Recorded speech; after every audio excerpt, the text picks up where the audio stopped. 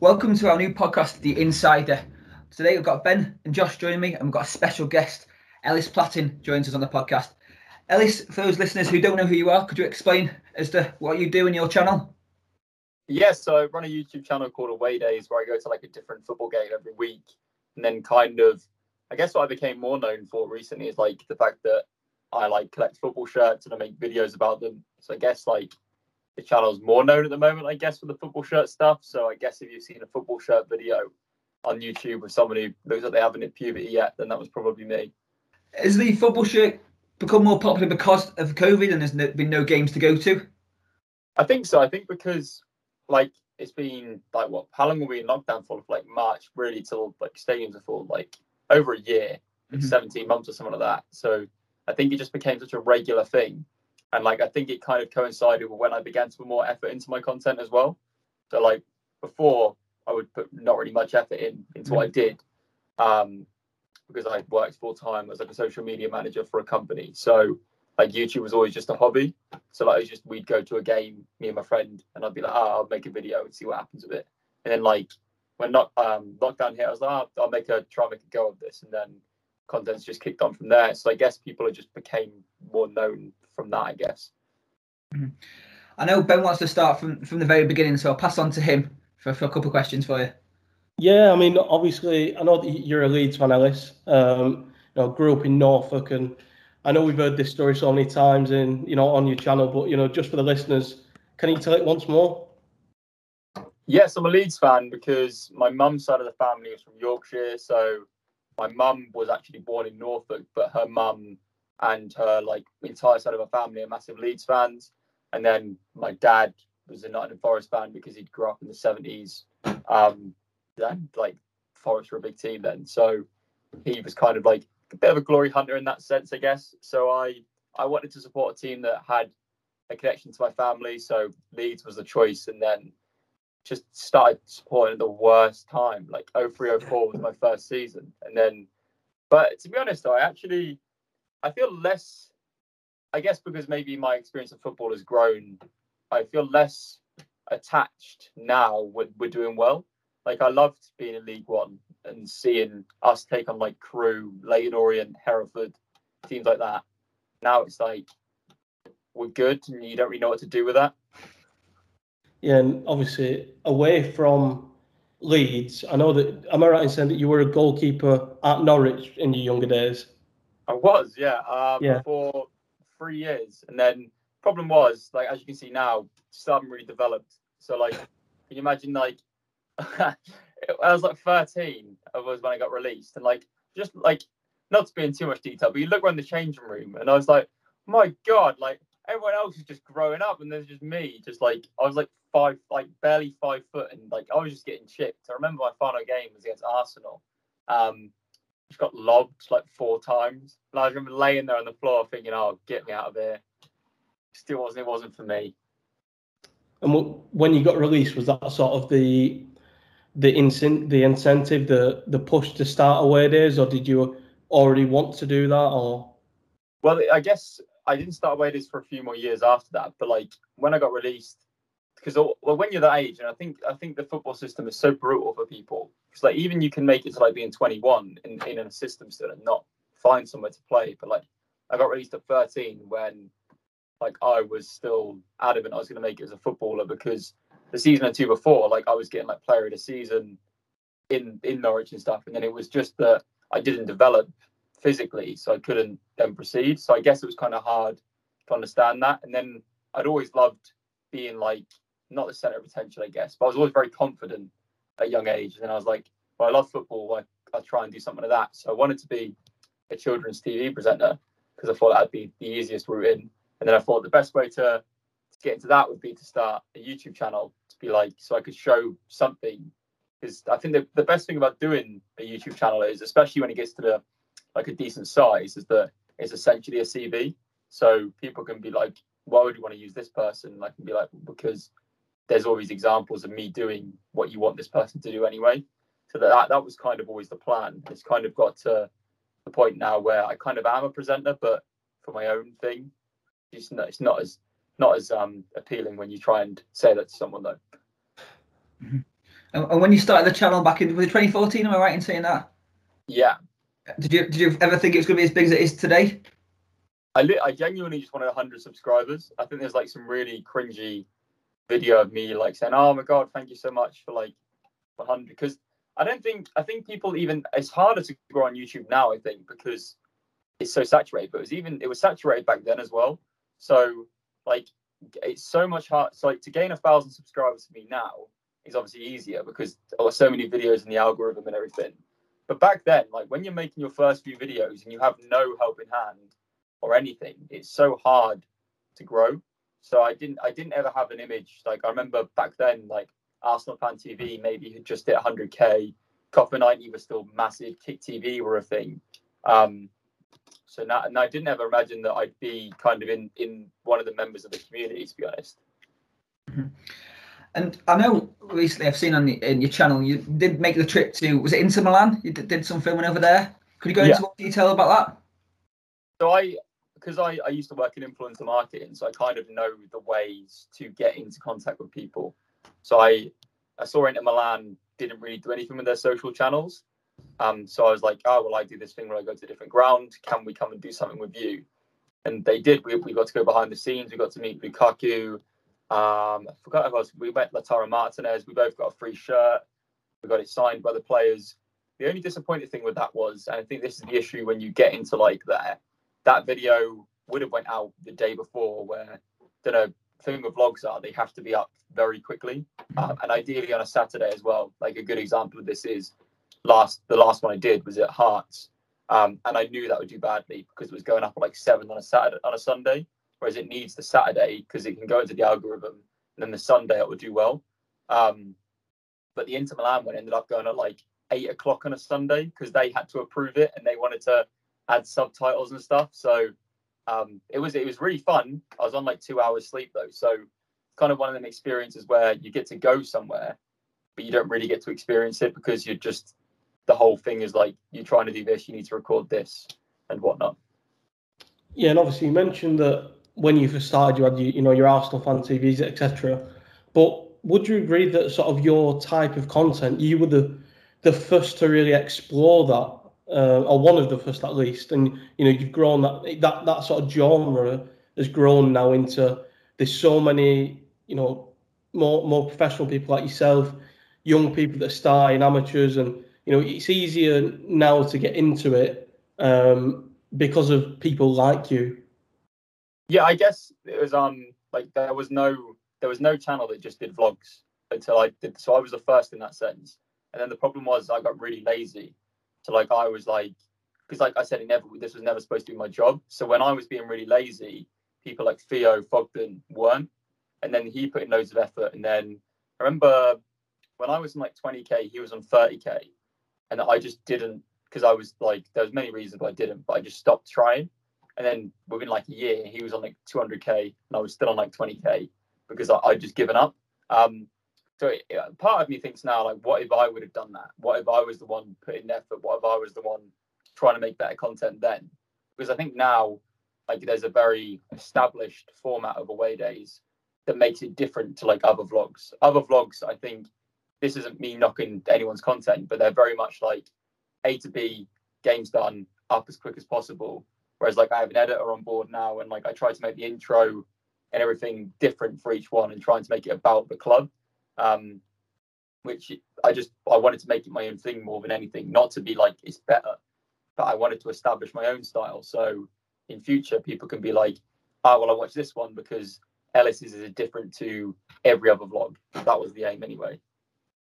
Yeah, you mentioned Thogden there. Obviously, you two are pretty good friends now. Is there anyone else that you're also friends with within the circuit? Who are you basically your closest friends within the AwayDays sort of circuit? Like, it's weird because because I've got such a niche channel. Like there's no whether, like I've only ever done one collaboration, that was with Smith. I think Smith is probably the person I get on with best in the football space. I think maybe because we've been in the scene a bit longer, so we kind of, and our channels are similar sizes. I think we kind of just get it a bit more, like, and we kind of are fighting the same battle. So I guess kind of Smith, I'd say. other than that, I never really get. The only other time I've really had an opportunity to is like when I do like events. I've met Spencer a few times. He's lovely. But I'd never say like I have really close friends in the community. You mentioned the presenting bit, and obviously watching your videos this season so far, you can see you've upped that game. I think it's well known on your channel that you want to be a presenter. Is there any dream? What would be your dream job for that presenting role? I guess there's like even being like Leeds, Porto, or like I guess the dream would be to go and do some work with England, at a World Cup or like a Euros, in some capacity to work with the national team. Whether it's like just even if I get the opportunity to do like one interview with a player or something, I guess that's the end goal. But the thing is, like I'm still like, so I'm 23. No, I don't look it. I'm 24 next month. But in terms of presenting, that's still really young. Like I look at people like James Alcott's brilliant. Mine's got blank. Like Michael Timms. I don't know how Michael Timms actually is, but he's great. Obviously there's Josh Denzel, who does the Lions Den stuff. But like I've got years on them, so like I'm not as good a presenter as say like James Alcott, but I've got years on him to try and get to that point. So it's like it's exciting. But I guess the best case would be to work with England in some capacity. How did you feel sort of when you first came into it? Obviously, with your first few interviews with players, how was that like for sort of, was it nerve-wracking or? Yeah, I remember I got like it was in 2017 as with New Balance, and they were like, this is when my first Porto video did quite well, and they were like, we're going to fly you out, we're going to give you an interview with a few players. So I got there, and like I think it was due to be like Casillas, Alex Telles, and then a Boubacar. No, it couldn't have been a Boubacar. It was someone anyway. Like they saw me, and two of them were just like, nah. So they just said no. So then the only one who I could interview then was Alex Telles, and he was lovely, but it was like he doesn't speak a word of English. I don't speak a word of Portuguese or Brazilian. So there was an interpreter there, and I was nervous as it was. So I was asking. It was just a very awkward situation, but I think because it was so awkward, it made it less nerve-wracking because I think me and him were just both really uncomfortable. I guess like I think now probably I'd be nervous initially interviewing anyone, and then I think after a question or two, I'd kind of just go. And obviously, speaking of Porto, we've established the Leeds connection, but where does the Porto one come from? Is it just a sort of, well, these are my favourite foreign team, or because the connection you seem to have with the club now, working alongside them on multiple occasions, it's great to see. Yeah, so it's like I guess like I said, because I've always been a Leeds fan in Norfolk, and like I was from a working class family, so we didn't really get to go and watch football much. So then I was doing all these experiences when I could, like going out in the country and whatever, and like seeing different clubs. And then I went out to Porto, so I'd never really had like an identity. And then like the club took to me, the fans took to me, and like I just fell in love with everything the club represented. And I love the fact that the city is just everything is to do with that club, basically. I guess it just captured me, and I felt finally that I had like some sort of identity, and like the fans took me under their wing, and it was nice to have that. And so it's been really weird not going to see them for so long. It's been like it's going to be coming up to 2 years now. So hopefully when fans, because they're at 33% back now, when it's like 60 or so, I think I'll try and get back out there as soon as I can. I think some of your Porto videos, am I right saying they're probably one of your most viewed videos as well? Yeah, so they went down because they always get shared by like the Portuguese press, because like the clubs out there are really engaged. So anything that someone does to do with them, people will want to look at them because their lives a lot of the time, because Portugal's a really low, like it struggles financially, obviously. Like there's not much in terms of wealth there. Well, there is wealth, but you know what I mean? Like it's not as financially strong as say England. So a lot of people's lives center around their football clubs. So when you make a video there, it's going to be really engaged. Another country that I imagine will be the same is for example, when this is a tangent, but Puma did their kit reveal the other day, and just the chat was full of like 5,000 Fenerbahce fans who just kept spamming their club's name. So I imagine if I ever did a video of Fenerbahce, that video would do quite well. But I don't know. I imagine that's one I need to try and do, I think. And sticking on AwayDays, we can't not speak about the Euros and your experience, especially with Jody as well. Yeah, it was. I still don't think I'm over it. Like, I stand there in the shower some days. I'm like, oh, why? Like, I don't know. And the problem was, right, every part of that experience was amazing. Like, we went to the Croatia game, and I was saying to Jodie on the way back, like, we won't get to see another one of these games. Like, that was amazing. And then, like, the videos were doing well, and I was like, and then I could business expense it. So it's kind of like, what do you do? And then we just kept going, and then we kept winning. And it's kind of like, well, if I've seen the quarters, I have to see the semis. And if I can get a ticket for the final, there's no way I'm going to miss that. I'd rather live on the streets for a bit and just miss it. And then obviously what happened. But the videos went down really well. And it also, even from a content standpoint, it allowed me to try out the new format. So I was able to try the new system, whereas before, to try and show people this is what AwayDays is going to be now. A lot of people don't realize that. And then it came back and was the same way. And people were like, what's happened? But it was. I don't think I'll ever forget the Euros. Unless we win the next World Cup. But then I won't forget it anyway. You know what I mean? It was amazing. Do you think it was more surreal, not just on the videos, but, you going as a fan because people had been missing from football stadiums for so long? Yeah, I think so. I think the Germany atmosphere was one of the best atmospheres I've ever experienced. And it was weird because there was less fans there, obviously, than for the final and for the semis. But Wembley was genuinely vibrating, and felt like it was bouncing after that Germany win. It was insane.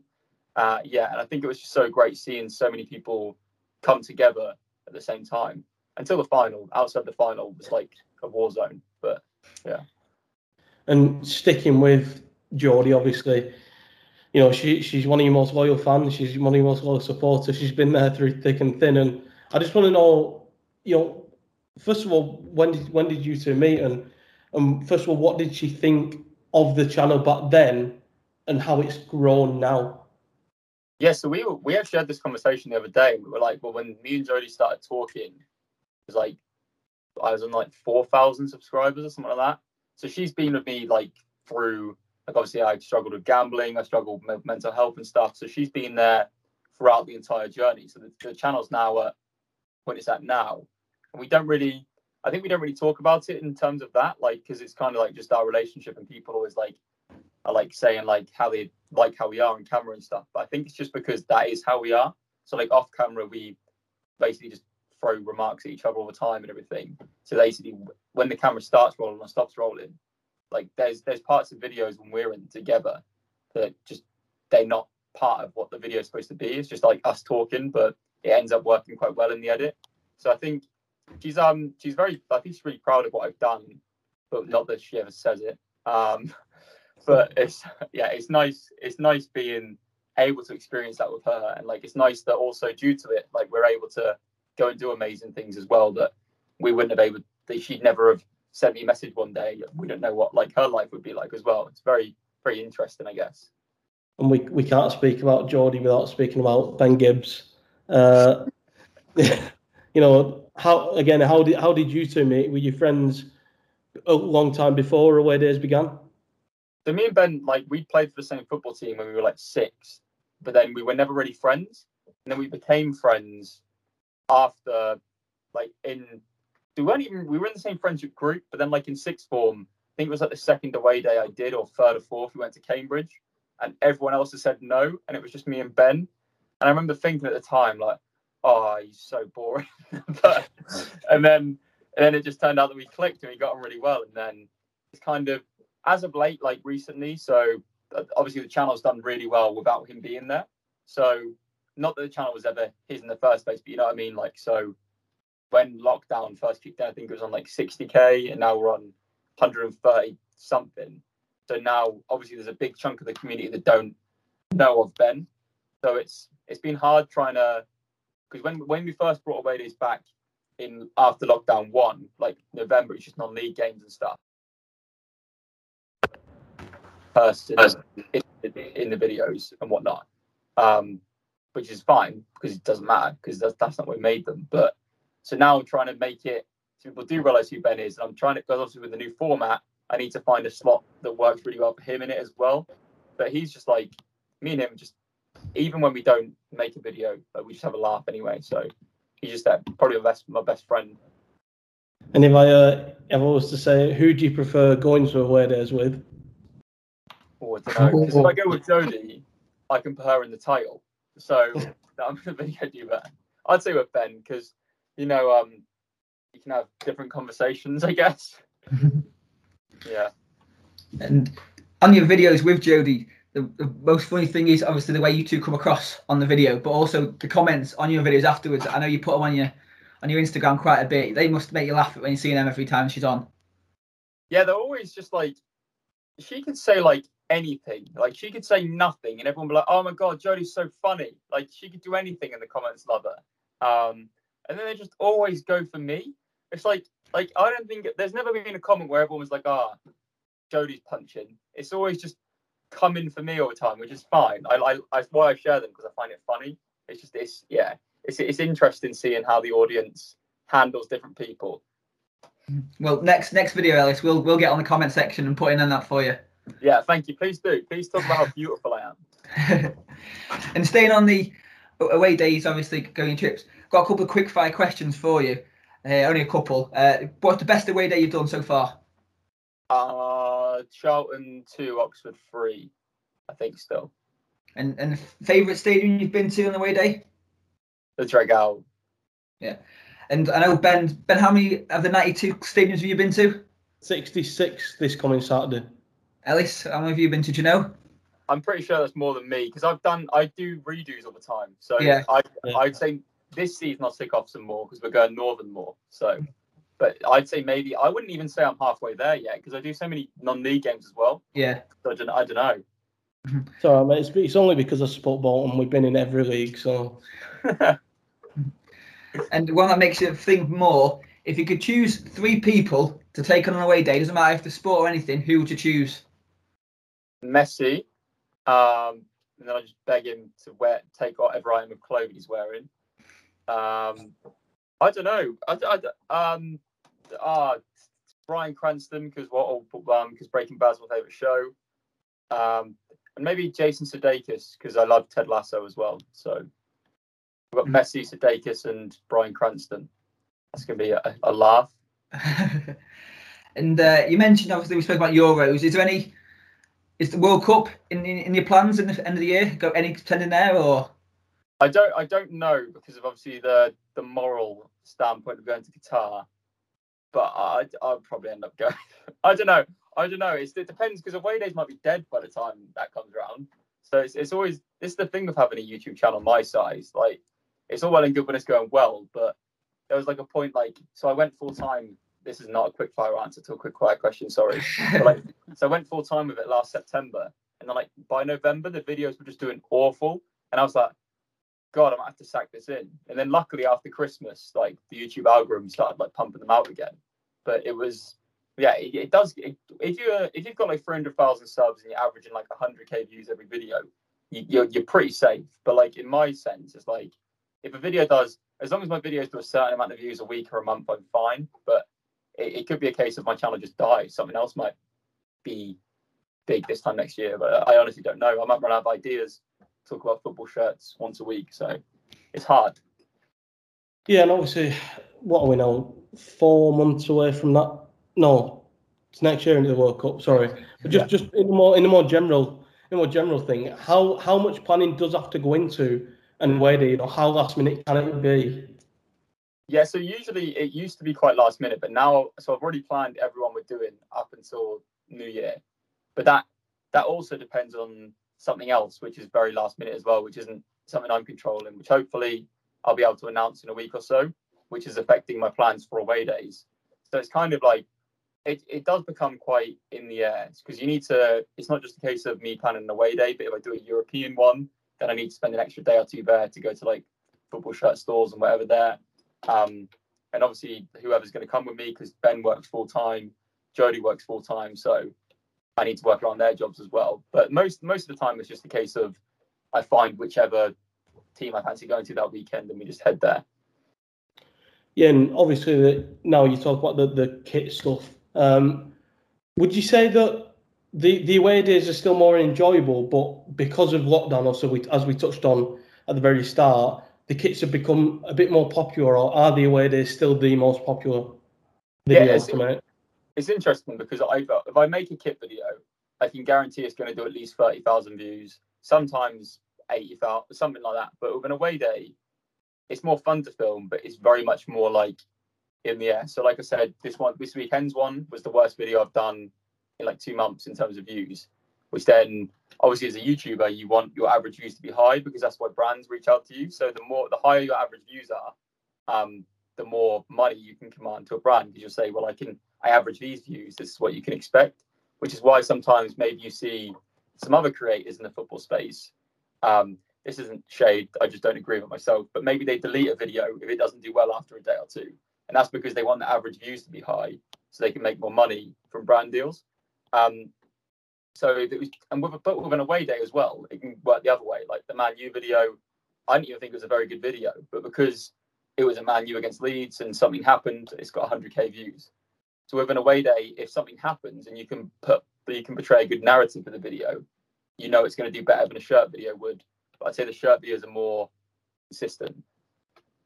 Yeah, and obviously talking of the United video, I know that you sat in the home, and did you manage to escape without anyone knowing? Yeah, it was really weird because everyone in the comments was like, "Oh, I'm surprised you did that. I'm surprised you didn't. I'm surprised the United fans didn't attack you." But like, I was talking to them during the game, and they were fine with it. So like what? I just find it really. It's amazing like how how different like the YouTube comments are to actual reality. The amount of people on YouTube comments who make out that you're going to get attacked for anything compared to what it actually was. It's pretty chilled. Just a shame about the result. I think that result might have gone in your favour in the terms of the United fans being happier, I think. Yeah, I think if we would have won, like late on, like say I was saying to Richie, who I went with, if Leeds score late on, if say Rafinha made it 2-1 for Leeds in the 85th, I don't know how I contain that. I don't know how I make it not obvious. So I guess the narrative kind of helped that United won because they would have been very touchy if they hadn't. I don't know. Yeah, I was going to say in general, when you go to games, obviously with the camera, are most people sort of okay with that, the fans around, or do you get the odd comment of, you know, put the camera away, enjoy the game, etc.? I think it's kind of the case of like when I first started, no one cared. But I think I've spoken about this myself. There is right ways and wrong ways to do it. And I think because there are people who maybe make vlogs and it's very clear they're screaming down the camera and like just trying to make it. I imagine that I was sat there like with my child next to them trying to enjoy the game, and you just got this person going like down a camera lens at nothing. Then I can see why people take issue with it.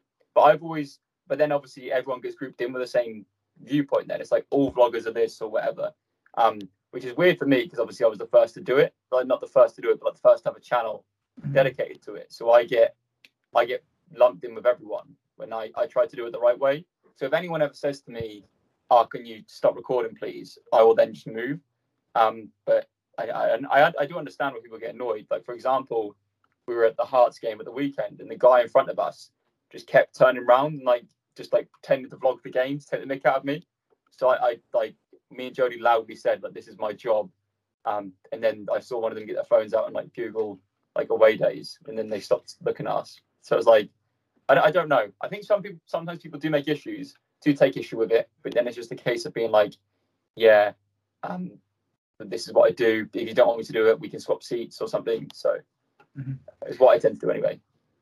And we've obviously mentioned the shirt content you've started in COVID times. How big is that shirt collection? I know Jody moans about it on camera quite a bit. Oh yeah.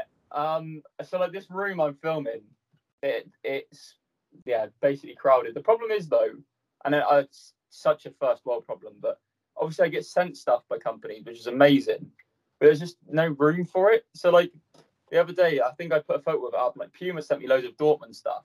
What am I supposed to do with it? Like it's just too much. Like I've already got enough stuff. But then obviously to make content, I have to buy more shirts. Like it's just becoming, I don't know. I'd say my collection personally is at like 250, 300.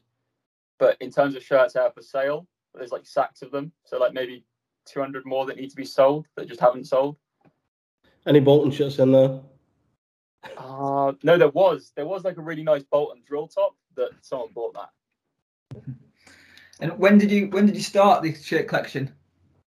I think it was Literally late 2019. So because of the content going the way it has, it has allowed me to just, which is why there's maybe a bit of backlash from the shirt community, because obviously the content doing so well has allowed me to like buy shirts. And like, I don't think some people do realize, but obviously I'm self-employed, so if I buy a shirt for a video, then that's a business expense because I've had to buy the shirt to make a video. So then obviously it makes sense for me to buy shirts, but it doesn't make sense for me to buy shirts because now I've got too many shirts that it's just ridiculous. I'm planning to do a video of my entire collection, but just the thought of that just gives me a headache. Like, it's just going to be such a long day, and I've already spoke about so many of them so many times. There's only so many times I can be like, there's this one. So yeah. I know you do your couple of like your mystery boxes and your football shirt hunting, just name a couple. How long do they take to film and to edit and to get out? So like, I'd say a football shirt hunting is the longest because, like, for example, now we go to the wholesalers. There's like 100 odd shirts. You have to film, sift through, value, then like film like a montage of them all. That's like a day. And then I do like a base edit, and then I send it over to an editor who then does like a day or two's edit on the video to make it work. So I film, I say like 5 days before a video goes up, other than an away day. Obviously, that's just all on the day. But like, so a shirt video is usually filmed 5 or so days before, which is why it kind of confuses me sometimes when the YouTube comments like make comments as if like something was scripted or whatever. I'm like, well, it literally physically couldn't be because this was filmed like last week. So I'm kind of always working on a schedule like a week behind. So like next Wednesday's video, I'm filming tomorrow, just to try and stay ahead of things, really. Is there a particularly one that you prefer to film? You got a favourite? I like doing the mystery box videos, but I also hate them because there's just so much stress. I don't know. I like doing videos with me and Jodie together because it's so nice to have someone to bounce off. If I'm like having a day where like I don't feel like filming, then like if Jodie's there, I can just bounce off her. So because like I don't think people maybe. I think it's a great job when you're filming, but there are days when you wake up and you're like, I don't want to be, because I'm very much myself on camera, and so I feel like sometimes you can see that in a video. Like I never put on like a hey guys, like it's always just I talk a certain way. Like if I want to make a joke, sometimes it's scripted, then yeah, but like it's the energy. So a horrible way to put it, but like basically my mood portrays into the video. So if I'm in a bad mood or whatever, then I still make the video, but I prefer if there's someone there to bounce off of, basically. And for the football shirt hunting one in particular, I know you go to the charity shops, which you've kind of made famous, really, haven't you, with your football shirt hunting and finding shirts. Now you're going there and you really struggle to find any. Yeah, I found the first one in ages, like the other day, but like yeah, it's ridiculous. Like, so I don't think what people realize. So when I first made the charity shop videos, they were taking like months to film. And I think then like Sport Bible, Lad Bible shared them. And then there was people in the comments like, oh, I'll do this. And then you see it all the time. People tweet me every day like, oh, I got this from a charity shop, Ellis. Look at this. I'm like, yeah, I'm not mad. It's like, I think the problem is I can't be annoyed anymore because I've got more shirts than I ever thought I'd have. So when I see someone else get one, I'm like, yeah, fair play. And also we now have the opportunity to go to the wholesalers I go to as well. So if I don't find a shirt in a charity shop, I know I can find pretty much anything I want from that wholesalers. So it's a nice way, but I also do think that's taken away from that series as well. Like it's kind of like it was always like, what can Ellis find? Not, oh, let's just watch and see Ellis get 100 shirts again. So that's why I want to do it abroad now. I want to go to like different countries and see whether we can have more luck there. And something I want to touch on briefly, I think you mentioned it earlier, is the Clash of Creators event that you were a part of. How was that? Yeah, it was really good fun. It was interesting speaking to like people obviously bigger than me. Like I was in the same team as like Chris MD, I'm Alex, Cam Kirkham, like some big creators. It was fun. It was a good laugh. It was good to. What I enjoyed about it was like everyone was on the same level, and it was interesting doing it. And it's just a shame that I had to play centre back because I'm not a centre back. Yeah, I was going to say, how are your skills now in net? Yeah, well, obviously we had Pie Face, so he was never going to not go in goal. So we had him. But I think it was a case of I wanted to play centre mid, and I was due to play there. But then Fogden was doing really well there, and then our centre backs got injured, and I was like, I'll just go on, and then I just stayed there. So it's kind of like But maybe if I get invited to the next one, maybe I can show a bit more of what I've got. Mm-hmm. And you mentioned obviously you're clogged in. Do you guys speak about your channels? Obviously, you got more or less the same, close to the same content, aren't you? We do speak, but it's never really about like our channels really, because I think we just sort of speak about YouTube in general sometimes. Like me and him both admit to each other we don't really watch football content on YouTube anymore. Like, we don't. But I think because when you're making it yourself, you become kind of so centered around football, you don't really want to watch it anymore. So I speak to Theo, but I think because I've made strides to make my content different to his, like we're not. I get we both make vlogs, but I wouldn't say we're really in competition anymore because I'd lose. Well, talking about that, I did see on Ben Foster's podcast, the Fozcast he's called it now, that Theo backed himself to beat you in a boxing match. Are you taking that, or are you backing the underdog to get the win? Yeah, he'd beat me. I don't think there's a human on earth I'd beat in a fight. Like, I just think it's pointless. I'd do it though. I'd fight him because it'd be good exposure for me. And obviously we can't speak about Theo without Thug Dad, and he was the manager of your side at Clash of Creators. How was he good in that management role? Oh, he's like born for it. He was like perfect. Like, it's just, what a guy. He's a very passionate man, and I think he I think it was funny. It was a funny experience. And if you actually chat, we'll cut this bit out. I've sent you 3 shirts to look at on our message. If you have a look, I'll have a look. My mouse has stopped working. I'll have a look. The 3 shirts for our team, so we want some opinions on them. What have I said? They're horrendous. You can do whatever you want, mate. Ours is though. Bolton's is so. Okay, so shirts. Should I rank them? I really like Crew's away shirt this season, the black one. I'm getting that. That's my birthday next month, so I'm getting that for my birthday. Yeah, that one's great. I think that who's the Preston fan? Josh. Your away shirt is awful. But your home shirt's nice. And then the Bolton one is, I don't like Home Bargains as a sponsor, but yeah, it's all right. So what order do you put him, Ellis? Who's first? I don't know, because I like the Crew away.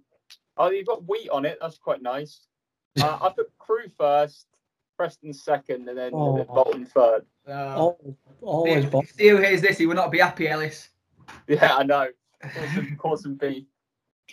With your channel, obviously you've covered your away games. Is there any thoughts about potentially covering a different sport for away days? I do get asked this sometimes, but I don't think I'm passionate enough about another sport to really. I like tennis.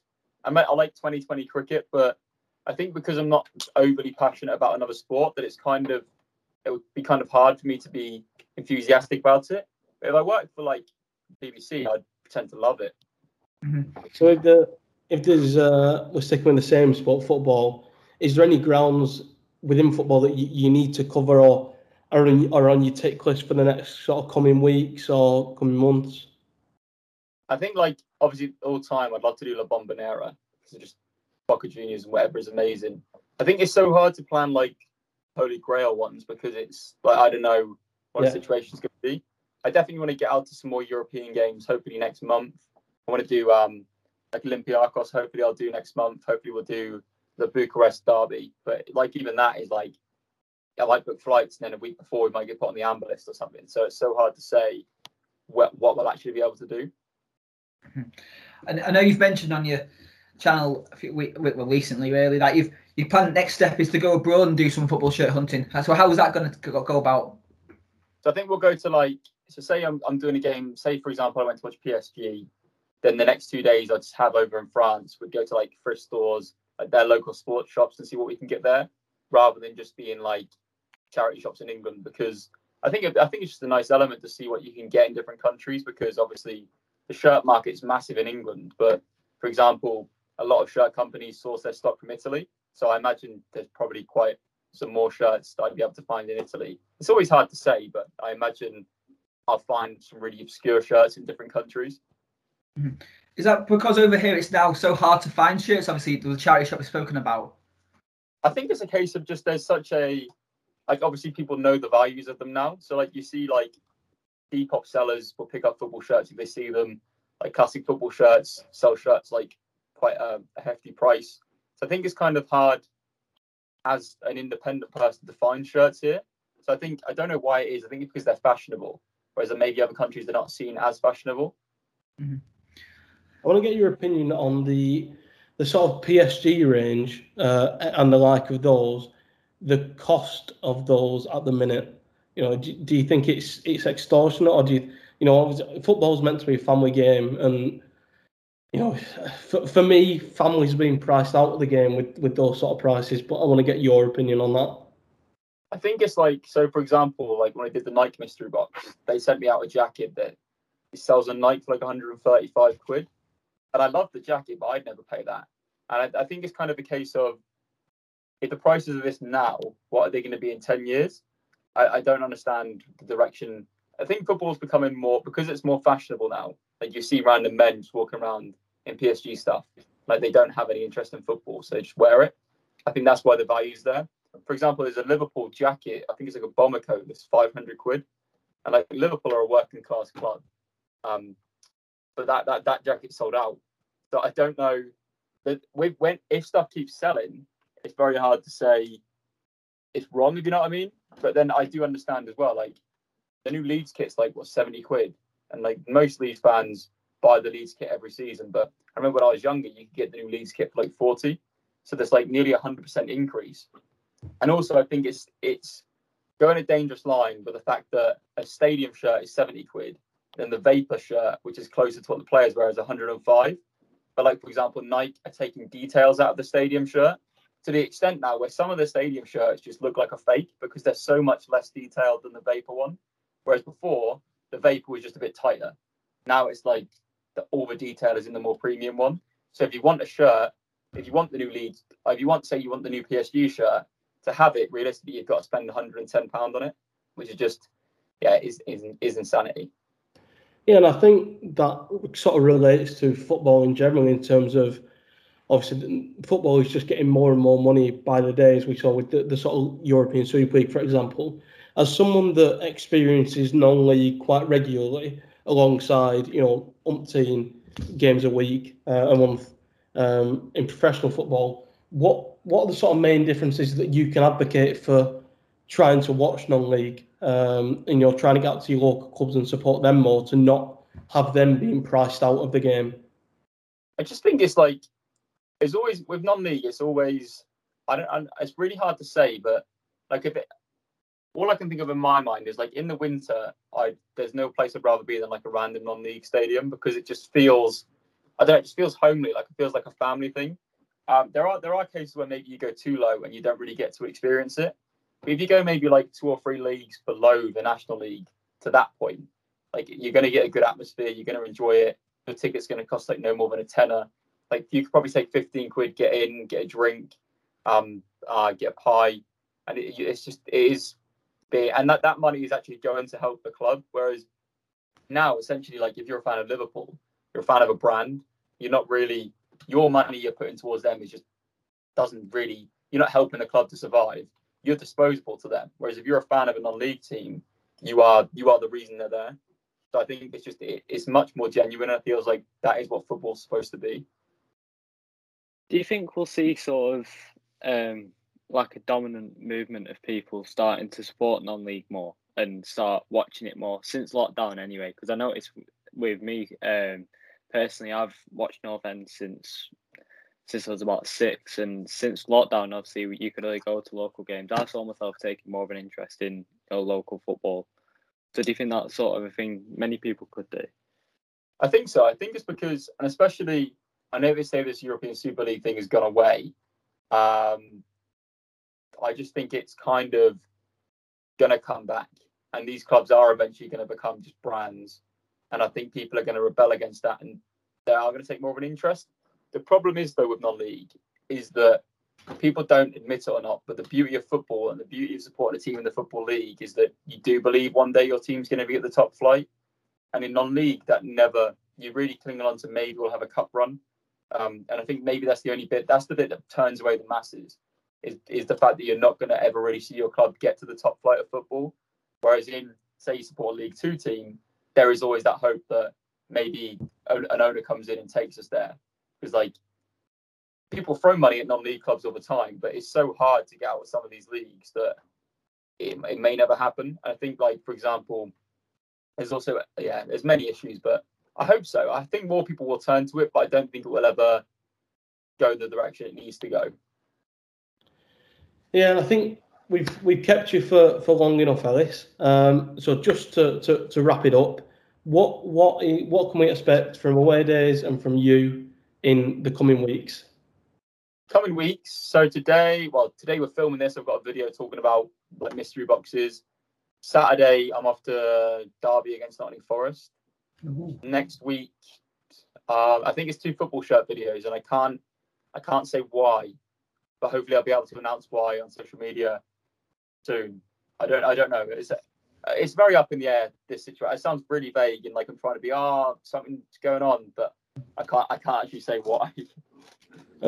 Before I pass back over to Ethan to wrap up, where can we find your stuff? Where can the listeners find your stuff if they don't know already? Yeah, so go to YouTube to search for AwayDays, social media, just Ellis Platten, and then you'll be able to find me through that way if you wish. But if not, then I won't be too offended. And I hate to bring this up for you, Ellis, because we're nearly finished, but the Messi saga and the shirts. Do you want to give a shout out if anyone's got a Messi match worn shirt to get in contact? The problem is the Messi shirts is that he swaps his shirts with players, so it's kind of like. And I did a tweet and I was like, Ligon, if he joins you, can you sort me a shirt? And they're like, yeah. I don't think the admin realised what he'd said, because then I got a message after it. They're like, yeah, we don't think we can sort this. I was like, well, why have you publicly tweeted it then? You've publicly lied to me. I've been lied to by a league. But I don't know. Maybe one day I'll get one. But if a tissue he used in a press conference is going for $1 million, what chance have I got of ever getting one? And obviously, Leeds fan, what's your prediction this season? I was at the game last night where they beat Crewe, unfortunately. But what's your prediction this season for the United? I don't know. I think we need a few.